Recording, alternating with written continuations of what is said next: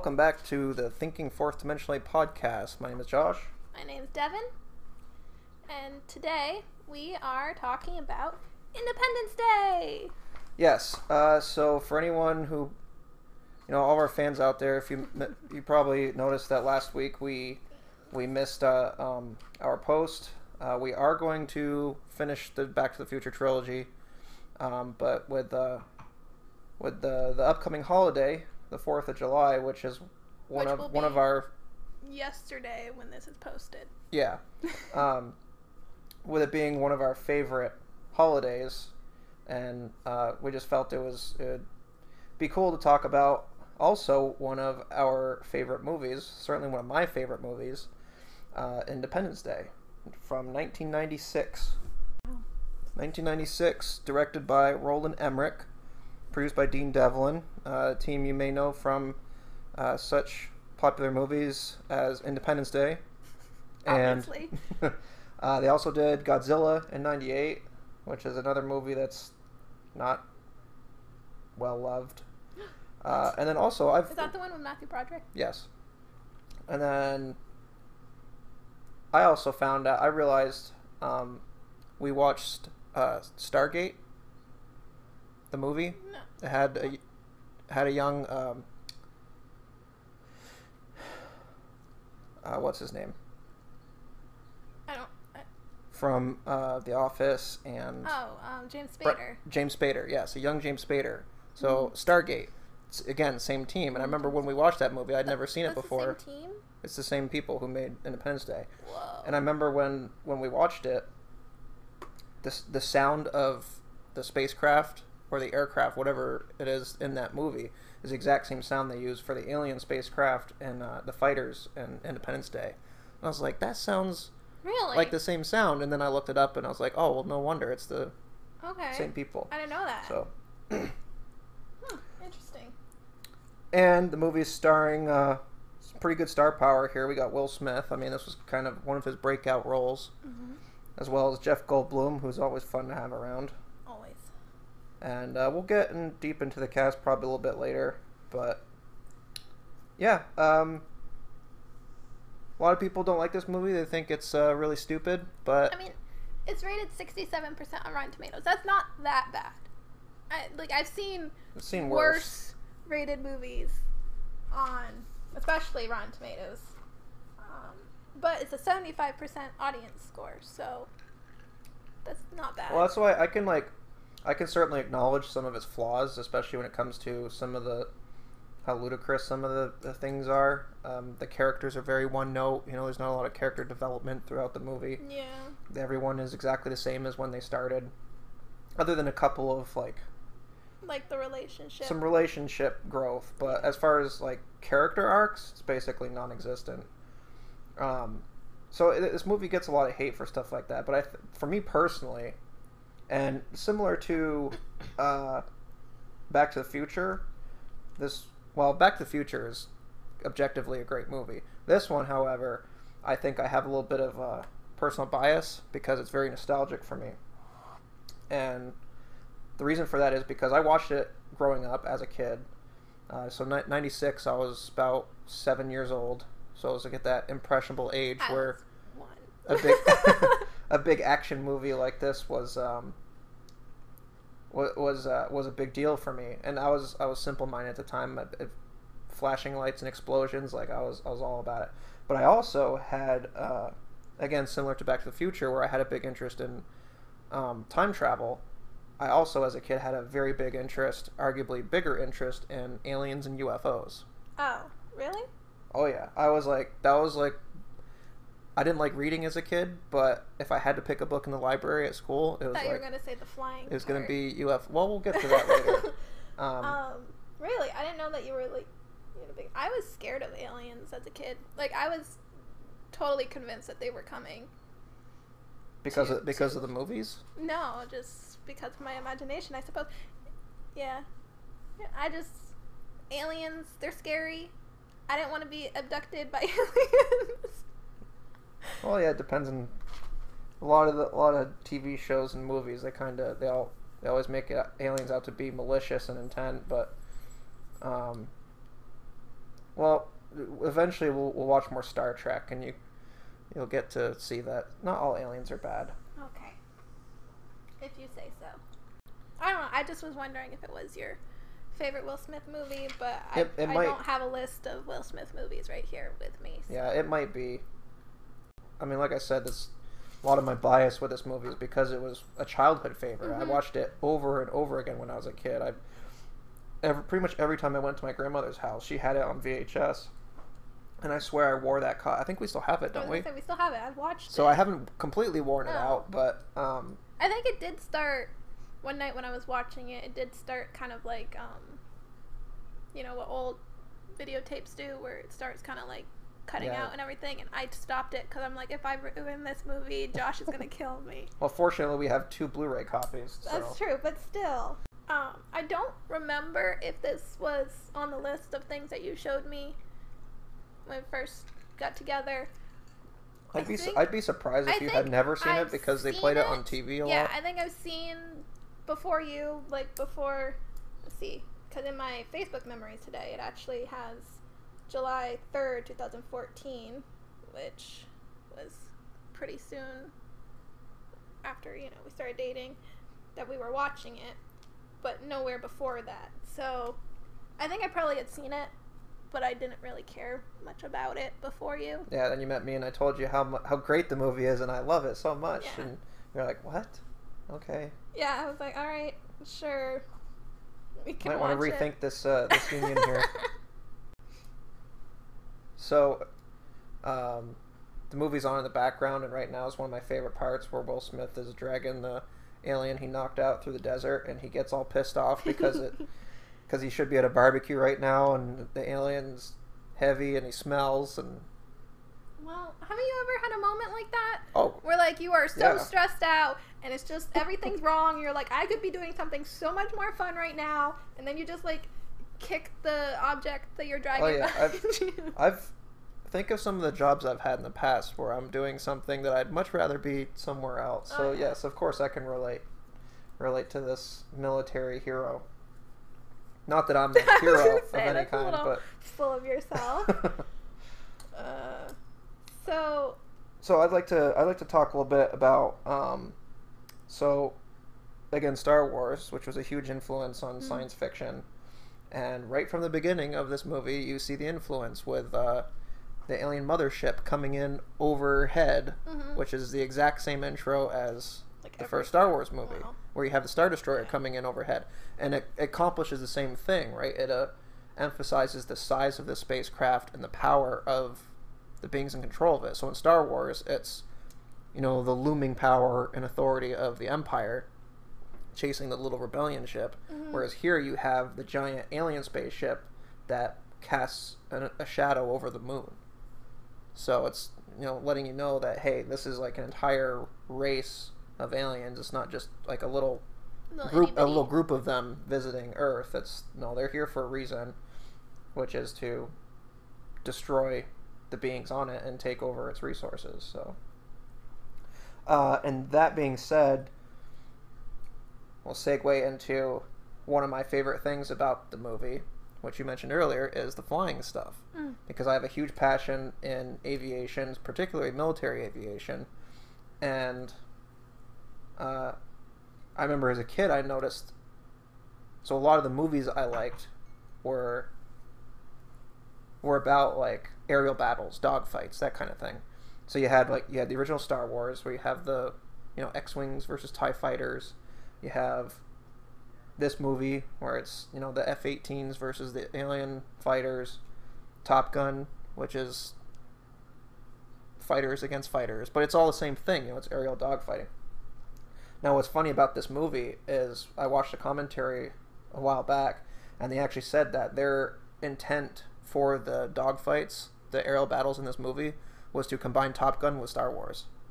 That was what they were going for, and I was like, well, no wonder I liked it. Yeah. Two perfect things for you. Yep. Which, that being said, I guess we can mention the special effects, which, look, for its age, that was the year Jurassic Park came out, right? Which was kind of... Was it?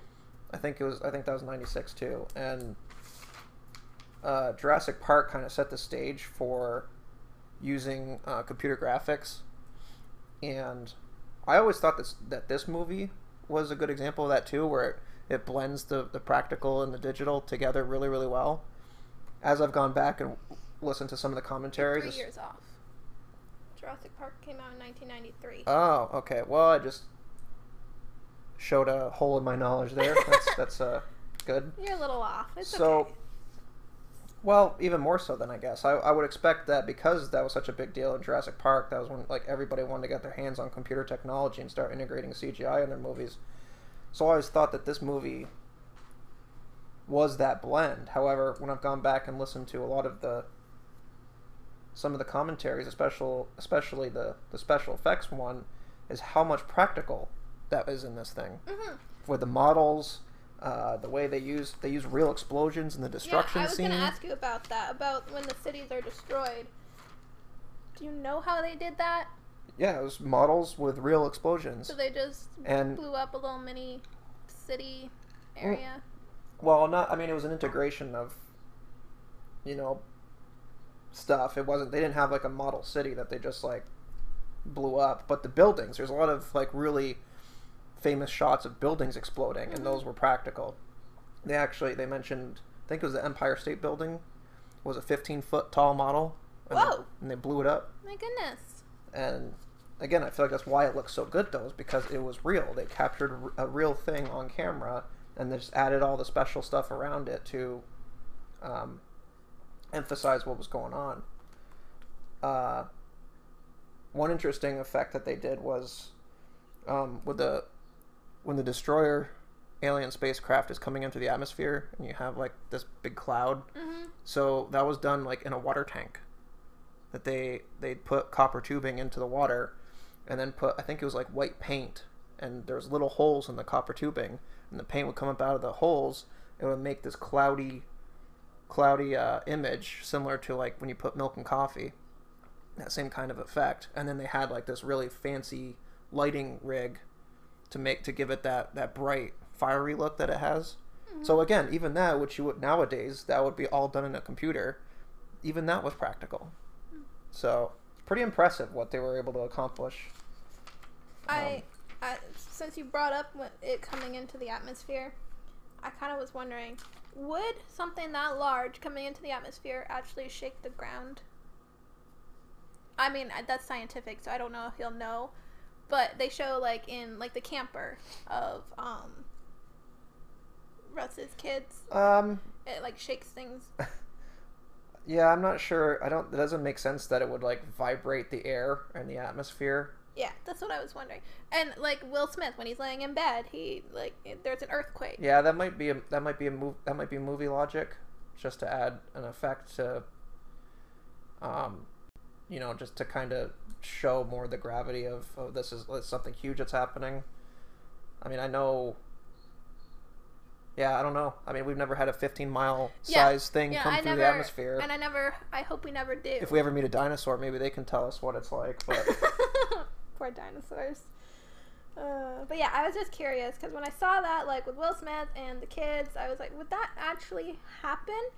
And then another thing I was wondering if that would actually happen when Air Force One is taking off and the fire from... That you would feel, because there's an explosion going on around you. But the lights dim. Would that happen in an airplane?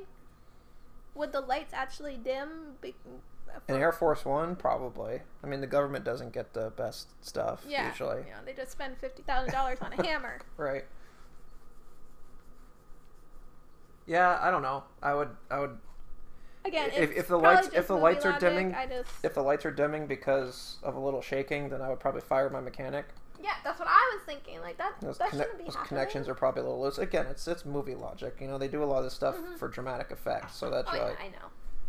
So. I was just curious. That's all. I mean, it squeezes in a lot. I mean, there's a lot of stuff that happens throughout this movie. It's telling almost like a 3-part story. It's literally split into 3 parts, which I think is kind of cool. It goes from July 2nd is Act 1, July 3rd is Act 2, then July 4th is Act 3. So it's a very, very structured in its story. But right at the beginning, it just starts right in with hey, there's this weird thing in space right now. What the hell is it? We need to figure it out. Is it a threat? And it's just like the story just picks right up, which a lot of people would probably say that's a flaw because it doesn't take the time to lay the foundation, introduce you to the characters. I mean, it kind of does. You learn about Jeff Goldblum with his dad, and you as the movie moves on, you learn each character as they're going through these things. Sure, but you don't spend a lot of time with them, like, well, because there is a lot of characters in this movie. Again, similar to a lot of modern blockbusters, where you don't get to know too much about the characters because you're just jumping around from, okay, it's the president, to, okay, this is David, and then this is Will Smith's character, and then this is that character. Oh, I feel like in a movie, but that's why they're all one note. You don't really have to know them. Yeah.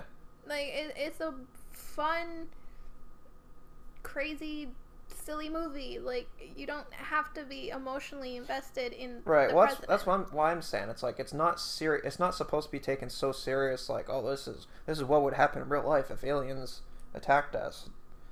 You know, it's serious enough to, you know, have some severity to the plot, but it doesn't take itself so seriously that you can't. It still makes jokes. It still has fun. Yeah, but I still feel like we learn enough. Like, we learn that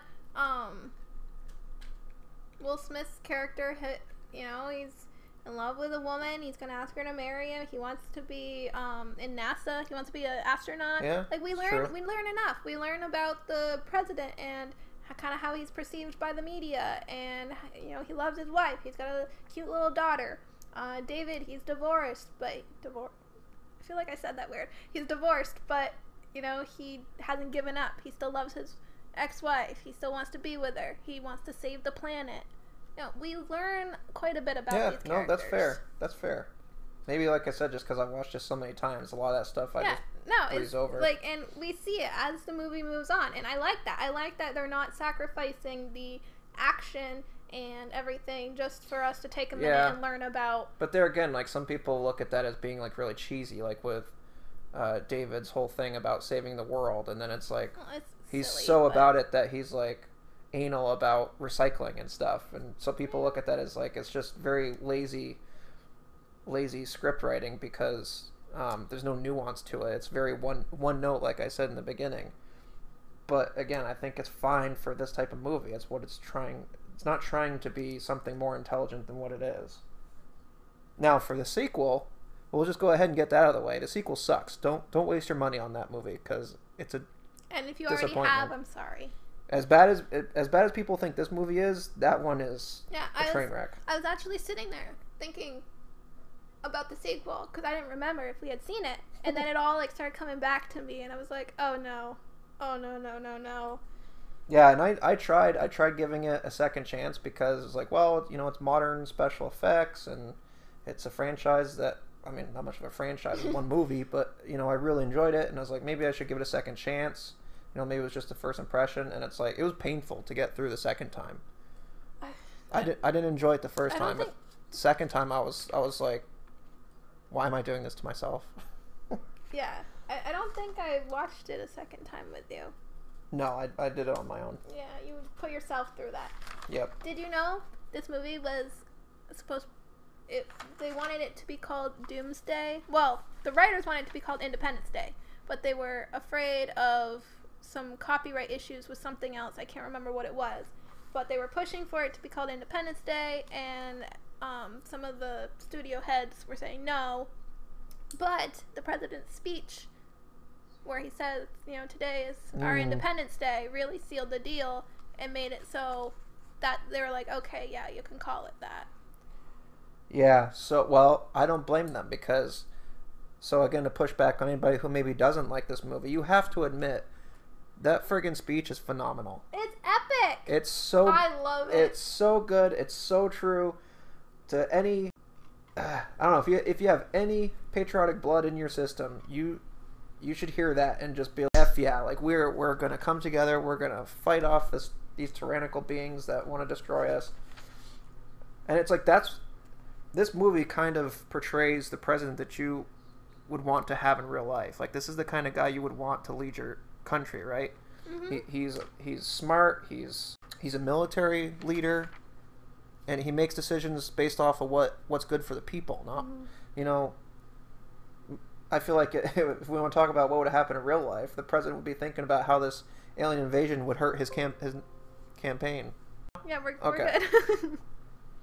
So as I was saying, just that this president acts like the way you would want a president to act in real life, right? He's a really good leader, makes decisions for the people, and that sort of thing. So, I mean, this movie you should be able to admit that it has at least that going for it. Who was played by Bill Pullman, by the way. Yes. Who's been in, actually, fun fact, most people probably know this already, but he was in Spaceballs, one of the main characters in Spaceballs, and which is obviously an extremely comedic role. Mm-hmm. He was a goofball in that movie, and then in this one he is actually playing a serious role. There's not a lot of, I don't think there's hardly any comedy to his role in this movie. So I can't imagine like people. I didn't see Spaceballs till later when I got older, but I can't imagine people who are like a big fan of that movie knew Bill Pullman from that movie, then watched this, and it's like, wait, who the heck is this guy? Like a completely different actor, right? But I like we said earlier, I just think he completely nails it, and every time, no matter how many times I watch this movie, every time I hear that speech, I'm just like, hell yeah. Let's go fight some aliens. So do you think Randy Quaid was actually acting in this movie? God, no. Randy Quaid, he is quite the character in everything. Yeah. Yeah, I think I've seen him in a few things, and I'm pretty convinced that he's just Randy Quaid, and they just record Randy Quaid doing his thing. It seems that way sometimes. Yeah. He just like starts doing something silly, and they're like, get the camera, quick. Like, I mean, is he still a firefighter? I don't know. It's like he was big news for like a month, and then now was he big news everywhere, or was it just in Vermont? That's true. I think it was probably big. He was a celebrity who was like losing his mind, so I think that part was probably big news. Yeah. But I think in Vermont it was probably bigger news. Because we're like, oh, there's actually someone here. Yeah, something going on in our middle of nowhere. Oh, I will say, for Randy's character, Russell Case, he is one of the ones that does kind of have a character arc because of the fact that at the beginning of the movie, you know, he's just this crazy drunk that nobody takes seriously because all he does is, well, he crop dusts the wrong fields and he talks about his alien kidnapping and everyone thinks he's nuts. And then by the end of the movie, you know, he sobers up and, you know, he is willing to sacrifice himself to save, you know, his friends and family and the entire world. So there's a little bit of a redemption arc when it comes to his character. That being said, do you think his kids are actually his kids, or are they adopted? I think they're his kids. Even though they're like a completely different race? Their mother could be. You don't know. We don't meet her. Yeah, it's true. We have no idea. I think they are his kids. They seem pretty attached to him. Which, I mean, I guess if they were adopted, they probably would be too. But, no, I think they're his kids. So how about those cigars?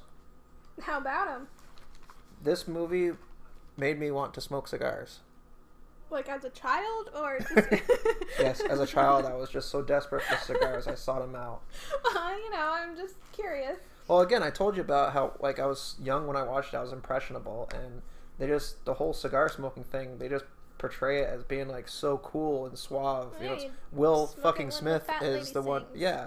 And also, I like the way that they portray the smoking the cigar as being like a celebratory thing. It's not, oh, I'm addicted to this and I have to have it.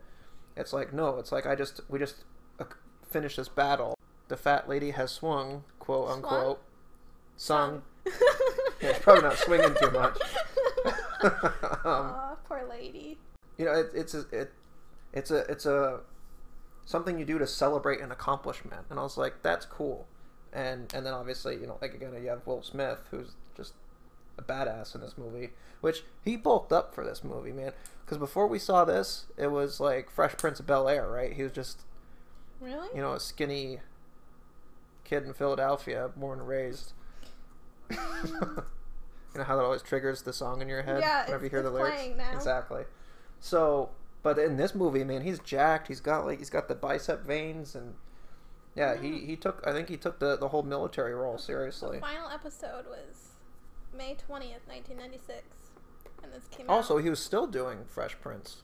Well, oh no, this came out in '96. You're right. Yeah. I was thinking of Jurassic Park in '93. Yeah. So yeah, well, like I said, it was like Fresh Prince was kind of what established him as an actor in the mainstream, and then this was like his breakout movie, I would imagine. Mm-hmm. Again, I didn't do enough research to know for dig sure, into Will but Smith's. in my memory, from what I remember, this was like the first big movie that he was like, oh man, this guy's like for real. Mm-hmm. But yeah, and I still haven't. I've never, even though I've always wanted a cigar, I've never had one. So yet. You will eventually, baby. Yeah, once I have something to celebrate. Yep. I guess our wedding wasn't enough. Wow. Thanks. Did you know that Matthew Perry was gonna be in this? Was he just gonna stand around and make jokes like? No, he was supposed to play, his friend, Will Smith's friend, Jimmy. Oh, he was supposed to play that Jimmy. one. Which it's a comedic role. Yeah. Jimmy was kind of a goober. Yeah, so. he was supposed to play Jimmy, but he pulled out of the film. And then they got Harry Connick Jr. I also was he doing too many drugs? I don't know why he pulled out. I didn't dig Whereas too deep the into Friends it. producers were okay with it, so. I don't know. That's really mean. It's true. It is true. He talked about it. He He doesn't remember half of the production Yeah. of Friends because he was high the whole time. But so I also read that his dad has a part in this movie. Whose? Matthew Perry's dad. I didn't know he was an actor. But It's not Robert Loggia, is it? who the heck is that? He's the general. Oh, no. Robert Loggia. You just hear his name and you hear his voice. Like Yeah, his dad is John Perry. He was. well, who was he in the movie? I'm trying to figure that out. I didn't write it down. I don't think he played a big part. Such an amateur. I know. I'm so Show up sorry. to this unprepared. So this scene, he played a Secret Service agent. yeah, there's a lot of those. Yeah. I mean, So it's just like he was an extra, basically. so this scene, that's again we're kind of having it play in the background, and this is the part where Dave is introducing the virus. computer virus Yeah. that he uses to shut down the aliens' Gives it a shields. cold. Gives it a cold. Which, what's another alien sci-fi movie where War that of the happened? Worlds. War of the Worlds. Good job. You did some homework. I have it written down. See? I have it written down. I did do some homework. So that's a movie that's kind of now one of my favorites. I never watched the original. There's been a lot of different incarnations, but what was it, the 50s or 60s? Like, it's really old. It's pre-Star Wars, but that's another example of like the special effects in that movie are really, really good for its time. But yeah, the book by H.G. Wells is very famous, and 1953. oh, so it's a 50s movie. Yeah, it's an incredible feat of film right there. Mm-hmm. But the big thing in the story is like humans don't actually beat the aliens in that movie. It's the common cold basically is what kills the aliens, and I think they did that intentionally with this movie where they're like, we're going to do that, but we're going to modernize it because computers were coming in the late 90s, early 2000s. And it's like, yeah, it's the same idea. It's a virus, but it's done technologically versus biologically. Mm-hmm. So I thought, which you got to give them some credit for that. That's some smart thinking. It's creative. Because that they used War of the Worlds. That was one of their inspirations when making this movie. So. Did you... Speaking of other movie references, did you, in all these times of you watching it, catch the 2001 Space Odyssey reference? When he gets in logs into his computer. Yes. Morning, it's the red eye. Well, it also says "Good morning, Dave," which is what Hal says. Which is what Hal says. Yeah. I've noticed that before. I figured, but I just wanted to throw that out there. How about the reference of the Godzilla toys? What reference of the Godzilla toys? The stripper's little boy. Dylan. He's got Godzilla toy. He has a Godzilla toy and a King Ghidorah toy. He does? Yeah. When they're talking, she's talking to the first lady, and he's over there and he's playing with Godzilla toys, which maybe is foretelling of the movie in '98 that they were maybe already in talks of making or something. So yeah, good catch. Yeah, I didn't even know. Did you catch that recently, or? No, I noticed that a long time ago. Well, once I learned that it was the same people, and then I watched this movie, and I was like, I wonder if they did that intentionally as kind of like a, hey, just so you, I don't know, like an inside joke maybe. Not joke, but an inside thing, like, hey, we're in talks to make this other movie if this one's successful. Yeah. Which it was. I mean, at the box office, this movie was a hit, so... It's one of those movies, just like Transformers. Like, everyone shits on it and says that it's terrible, but it's like, everyone's seen it. Why did it make so much money then? Not to say that the box office is reflective of the quality of the movie, because we've seen lots of examples where the movie's not good, but people went to see it anyways. Yeah. But this is a movie I'll come into defense for, I guess I should say. So, speaking of defense, the Secretary of Defense... I hate that guy. The little Weasley guy? I hate him. He's pretty good at that role, though. I mean, a testament to his acting ability. So I've seen him in a few other movies. Yeah, I've seen him in, like, little things here and there. But just, like, I love his reaction when David's dad, starts yelling about the crash down in, Roswell, New Mexico. Oh, yeah. And Area 51. Area 51. And how he... And the president's like, it doesn't exist. It doesn't exist. There's no alien. Like, we know nothing about that. And then he's like, well, that's not entirely true. And, like, you just see on his face where he's like, oh. Yeah, that's one of those things that I think that's a great scene for the movie. But in reality, it's like, why the fuck wouldn't you have said something when they first showed up? Like, oh, hey, by the way, Mr. President, we had visitors from outer space before. Maybe we should talk. Yeah, like maybe let's just nuke them. Maybe there's something in Area 51. Maybe they have something that we can use to make an informed decision here. So but stupid. also to the writer's credit, though, they do address that in the movie. Because Robert Loggia's character, the general, he starts going after the Weasel, saying, like, you should have told us at the moment they arrived about this place.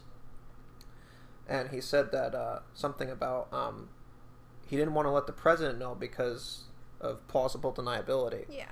Which is like, okay, in normal politics, that would make sense. But when they're literally coming down and threatening the entire world, don't you think the president should probably know? You're not going to be able to cover this one up. Yeah, so it's a little kind of a logic incontinuity, but for the movie, it's fine.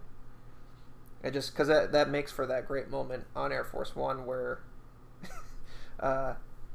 David's father, Lucius, is just like going off about, that he just sounds like a crazy conspiracy theorist, and then the guy's like, oh, actually, he's right. Yeah. But Which, talking about, so David and his father, the scene when they're in their car, and they have that back and forth of, what are they talking about? The White House. Yeah, well, they're on their way to the White House, and they're having this back and forth, and that's all improv. It's all improv, yeah. Yeah, which I obviously didn't know as a kid, but once I found out about that, I was like... It's Julius, by the way. What am I calling it? Lucius? Yeah, it's Julius. Yeah. Yeah, Julius, sorry. Julius, yes. That's more... Levinson. That's more of a Jewish name than Lucius, but... Yeah, I love the improv there. And... Yeah, it's great banter, and I always thought that even as a kid. I was like, it's such a good back and forth, it's pretty funny. There's some good comedic stuff in there. David's, or Jeff Goldblum's reactions, like, you can kind of tell it feels authentic. Yeah, and it's like, well, that's because it was. I read that a lot of Jeff Goldblum's stuff was improv. Like him and Will Smith, when they're getting ready to take off, a lot of that was improv for him. Oh, I could see I read that too. A lot of it was improv in the entire time they're in the spaceship, but I don't know how true that is. But it's probably a kind of a mixture. I could see a lot of it. Like, I don't know. I've never wrote a movie script before, but it could be like they say funny stuff, and it's like, well, you put Jeff Goldblum and Will Smith together, some shenanigans are going to take place. So the Ghostbusters 2016, all he wrote in there was just say funny stuff. Yeah, that's probably what the script was. But you can't make an entire movie off of that. No. As we saw. No, but can't do that. But back to Area 51. I can't talk today. Area 51. The military was supposed to help with this film. You mentioned that before. Well, I don't know if they were supposed to. Well, they were willing to. They were asked to, and they were willing to help. Yeah, but apparently the Area 51 stuff, they're like, yeah, no, we're not going to get involved with that. Which, to me, screams they don't want to talk about it because it's true. Or they didn't want to deal with the rumors and stuff that was going to take place after it. Sure. Because they know how... people like me. Impressionable the population is. And they're like, I knew it. Well, if it's in the movie, that means it has to be real. I don't know. Area 51 is one of those strange enigmas where it's like everyone knows it exists, but no one knows what's going on there except for like Bob Lazar, maybe. All of like the stories about Roswell, New Mexico, it's like, why do all of these things happen in deserts? Because there's nobody there. But there are people in Roswell. Like, people lived there. And yet everyone has, like, stories about things happening there. There's, like... That's because they're all suffering from heat stroke. Dehydration. That's a good point. I didn't think about that. Now, I've always thought... My opinion of Area 51 is that it's a test site. It's like they're testing... Whether they're testing, like, strange, bizarre technology that's beyond... our current comprehension, or if they're just they're testing like strange designs and military technology or whatever. I think that's probably where a lot of otherwise why be so secret, right? Obviously there's something they don't want you to know about. I feel like as a military, you're gonna have secret bases that you don't want people to know about because you don't want the enemy to find out what you're doing there. Whether it's you're testing these things, like like in the World War II stuff when they were building their bombs. They had all kinds of like secret things going on. A lot of people weren't even like, so this person would be working on this thing and then this person would be working on this part of the same mechanism, but they can't talk to each other because it's all secret. So like military stuff is going to be secret, whatever they're doing. It's just, I feel like the alien thing has kind of really if you dive into a conspiracy theory, it's like maybe that's what the military wants you to think, is that it's aliens, because it diverts your attention away from what they're actually doing. Whoa, conspiracy. Yeah, FBI, if you're listening, we think you're the greatest. So what do you think about Steve taking the helicopter? Well, I think it was for love, so it's. So you I'm can glad just that he did magically it. fly a helicopter because of love. Okay, yeah. So you want my aeronautical opinion? You can just hop in there. So no, and be like, I'm so in love. Let me fly this helicopter. I did in our last. We watched the movie a few days ago and prep for this podcast, and I commented about how a lot of movies do this, where they have the simple thought process that, well, if someone's a pilot, that means they can fly any type of aircraft, any type of airframe. And it's like, no, an airplane or fighter jet is very, very different from a helicopter. The physics involved are completely different. It's possible, again, because we don't spend a lot of time with these characters, maybe he's had some helicopter training in his history. Maybe he's just flown like all aircraft known to man. Yeah, I mean, it's possible.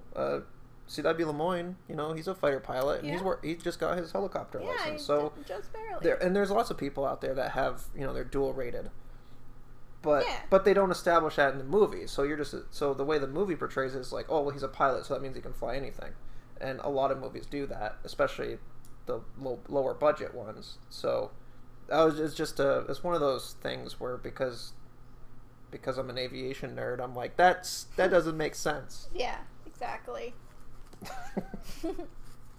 How about that Brent Spiner, though? Who about him? He plays a crazy man. Oh, so I wanted to mention about how So I'm a Trekkie now. I'm a big Star Trek fan. I grew up a Star Wars fan, and that was during the time where you had to be one or the other. So I stuck solely to Star Wars because that was more, the fantasy adventure was more my speed. Mm-hmm. But as I got older, I started to get more into the science fiction stuff, and I just started watching Star Trek, the original series, just kind of out of nowhere. I was just like, I need a new series to watch. I like science fiction. I've never really watched Star Trek, so I'm going to watch it. And I was like, I like to do things right. I like to do it from beginning to end. So I said, I'm going to go right to the 60s Star Trek, the original series. I'm going to watch it all the way through, and I fell in love with it. So now I'm a dual lover. I love Star Wars and Star Trek. And that's okay. You can love both. Well, now that the internet's a thing, like, I find out there's a lot of people that love both things. It's okay. The Trek police aren't going to come after you. So what I think is interesting is when Brent Spiner was in this movie, a lot of people knew him as Data at that point, whereas my introduction to him was this movie. So then when I saw him as Data, I was like, hey, it's the crazy guy from Area 51. Yeah, he certainly is a crazy guy here. Yeah. But, I mean, in his defense, he has been cooped up for a while with other nerdy people. Well, as he says, as you can imagine, they don't let us out much. Yeah. Oh, so that's another thing I wanted to bring up is I mentioned this also during our watch through is the sci-fi reunion. You have a lot of actors in this movie that are either from or have gone off and done other science fiction like I pointed out, it's not really a reunion unless you watch the other stuff. Right, first. yeah, it's a reunion now. Yeah. Like going back and watching it, it's like, oh, holy crap, look at all these people that have gone off and done other science fiction stuff. McDonald? Is that her name? Mary McDonald? Is that the First Lady? Yeah, the First Lady. Who was the president in Battlestar Galactica, which, if nobody's seen it, I highly recommend it. It's not only some of the best science fiction I've ever seen, some of the best storytelling in television I've ever seen. It's incredible. Not the... I mean, the original in the 70s is probably good, but I'm talking about the 2000s, early 2000s reboot. Katie Sackhoff, and yeah. All of them. The show... Well, she's probably one of the more notable ones. I was going to say, she's like one of my favorites, so... But yeah, the First Lady in this movie, ironically enough, becomes the president in that show, and it's great. So... Yeah, and then if anyone hasn't seen it, I go see it because it's great. And then we also have Adam Baldwin, who plays Jane Firefly. in Firefly. Which Firefly, I love that show, and I am really irritated that it was canceled. Mm-hmm. I think that show had an amazing amount of potential. I wouldn't say it's on the caliber of like Battlestar though. Battlestar, like I said, it's just some of the finest television I've ever seen. Whereas Firefly was a really interesting, like fun. A lot of people they talk about they call them space westerns. Yeah, it was space western. Like they call Star Wars a space western. Firefly's even more. Firefly is literally a western in space. Yeah, you feel like you're in the Old West, just on different planets. But with spaceships, yeah, It had a unique thing going, and that's why I'm kind of pissed that they canceled it, because it could have been something special, but they kind of didn't let it happen. Well, so that happens. It's like every show that I really get into and love, it ends up getting canceled. I don't know if that speaks more to me or the studios. Yeah, you just like shitty things. I like a lot of crappy shows. So I do have one question left here. Do you think that David's wife and the president were actually having an affair? No. Why? Because she's so focused on her career. Plus, that's a pretty good way to improve your career. That's so messed up. So Monica Lewinsky proved that. So she points out that it wasn't because she didn't love him that they had these issues. She loved him 100%. It was just she was focused on her career and wanted him to do more because she knew that he could do more. And I really don't think that she was having an affair. I think she loved David. I think that she wanted to be with David. And I think that she was just spending a lot of time with him because they were on a campaign for the president. You know, a presidential campaign takes so much to prepare for. And when you're the press secretary, sorry, you know, you're doing a lot. You have to be right there front and center. You have to be with him, and you have to coach him on speeches. You have to spend a lot of time. So I can see David's reasoning for getting a little upset. You understand his jealousy. But I also think that no, she was not cheating on him with the president. Because, again, the president loves his wife. Like, there doesn't seem to be any proof to me that she was actually cheating. It was just David got a little jealous. Okay. It's just something it's just something I wondered what maybe your thought would be. Just because there's kind of, they don't... I personally, I think I agree with you. I think it was a purely professional relationship, and David is just like a lot of guys where he's just... She was spending a lot of time with him. So spending a lot of time with him and upset. Blinded by stupid jealousy. Yeah. However, there has been arguments that this president, Whitmore, was modeled after Clinton, who was president during this time. And we all know how that turned out. So it's like, is there maybe something going on? Like, I don't know. No. I'm not going to talk about the Clintons. So, did you notice that the main hub here is shaped kind of like a bee's nest? And by the main hub, you mean the scene where they're flying into the mothership? Yes, sorry. Yes. For everyone that, isn't watching with us, all of you, it's shaped like a bee's nest, and then also it's like a hive. The ship itself looks like a beetle. Like, it looks very like beetle-esque, or even a bee, I guess, technically, where like it's got like kind of what looks like legs kind of hanging out on the bottom. I can bring up a picture for you if you want more. But I just think the mothership? Yeah. I just think it's interesting because they mention that they're like locusts. They they're like bugs. Yeah. They just want to come and take it over. And so I think it's kind of cool. They destroy, use up the resources, and then they move on. Which is a very interesting premise for an alien invasion, I think. It's got like legs coming off here. It looks like a beetle. I see it now. I don't know what a locust looks like. As many times I've seen this movie, I've never thought of it that way, but yeah, I see what you're talking about. But yeah, so I just thought it was kind of interesting that they throw that in there where it looks like a bee's nest, the ship itself looks like a bug. It's interesting. I liked that. Yeah, well, there again, like, detail. to circle back to, the beginning of our conversation, is that there's a lot of stuff that people like to point out in this movie as being stupid, but it's like, well, there's also a lot of things in here that are like really good ideas, and it comes across creative in the movie really well. Oh, there was one thing I wanted to bring up too. One last thing about some of the goofiness in this movie that's not very realistic is how quickly David sobers up. So on the night of July 3rd, they basically, everyone, the human race, they all feel defeated. Like, they feel like there's nothing they can do. They launched an assault on the aliens, and they got this protective shield, and they basically wiped out the fighters that were attacking them. And so they're like, what the hell can we do? And they launched the nuclear devices at them, which David obviously is opposed to because he's all about recycling and saving the world. Yeah. I'm with him. I think that was a stupid decision, but I actually agree with that decision. It's like, you gotta, when they're literally wiping out the entire world, you gotta be like, well, we have to at least try it, see if it works. What are you gonna do? Just roll over and let them take over your planet? Making it when it's been shown that these things are not penetrating their wall. Like, it's been proven.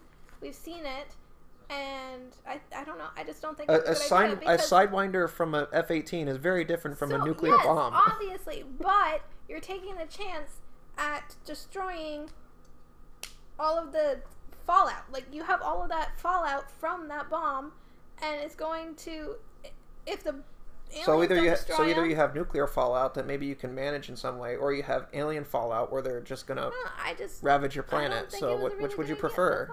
I think that they should have waited. I think they tried all the ways that they knew of at that point, and they're like, well, because, and that's part of the story, right? Is that their initial thought is like, we have to beat them with brute force, which is pretty realistic of how humans tend to think is, well, we can only defeat the enemy through brute force. Yeah. What's the strongest club we have? It's a nuclear bomb. Yes. Didn't work. So then it came down to somebody like David, who doesn't think that way. He has a little more intellect, and is like, maybe there's another way we can get around their defenses, which is why he developed the virus.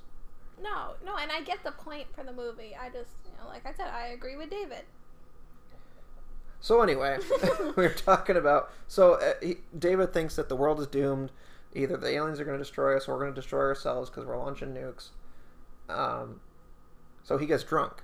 He gets hammered. He's not like... over. He's drinking hard liquor. He's stumbling all over the place, which, like, to his credit, I kind of agree with him. He says, like, hey, they want our natural resources. So he's like, fuck it, let's pollute the planet, and then they won't want it anymore.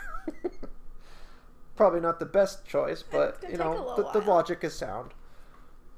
And then his dad, Julius, comes up to him and tells him he doesn't want him to catch cold, and he's like, holy crap, like that's the answer. And then, like, literally it's the next morning, July 4th, and he's completely sober. He's got this great plan all figured out, and it's like, man, that guy's like superhuman to be able to recover that quick. Right. It was like as soon as he got the idea for a cold, it was like, bam, sober. Yeah. So I guess that's the real cure to a hangover, is an alien invasion, I suppose. Oh, yeah, I guess so. That would make sense.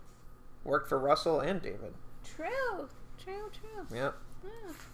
That's about all I got. Yeah, same. I think the fireworks are starting, so it's probably a good time to wrap it up anyway. Happy Independence Day, everybody. Yes. I hope you had a wonderful Independence Day. Yep. And I hope you had a cookout and enjoyed some fireworks and had some hot dogs and some burgers. Celebrate your freedom while you still have it. All right. Well. All right, we're gonna make like a tree and get out of here.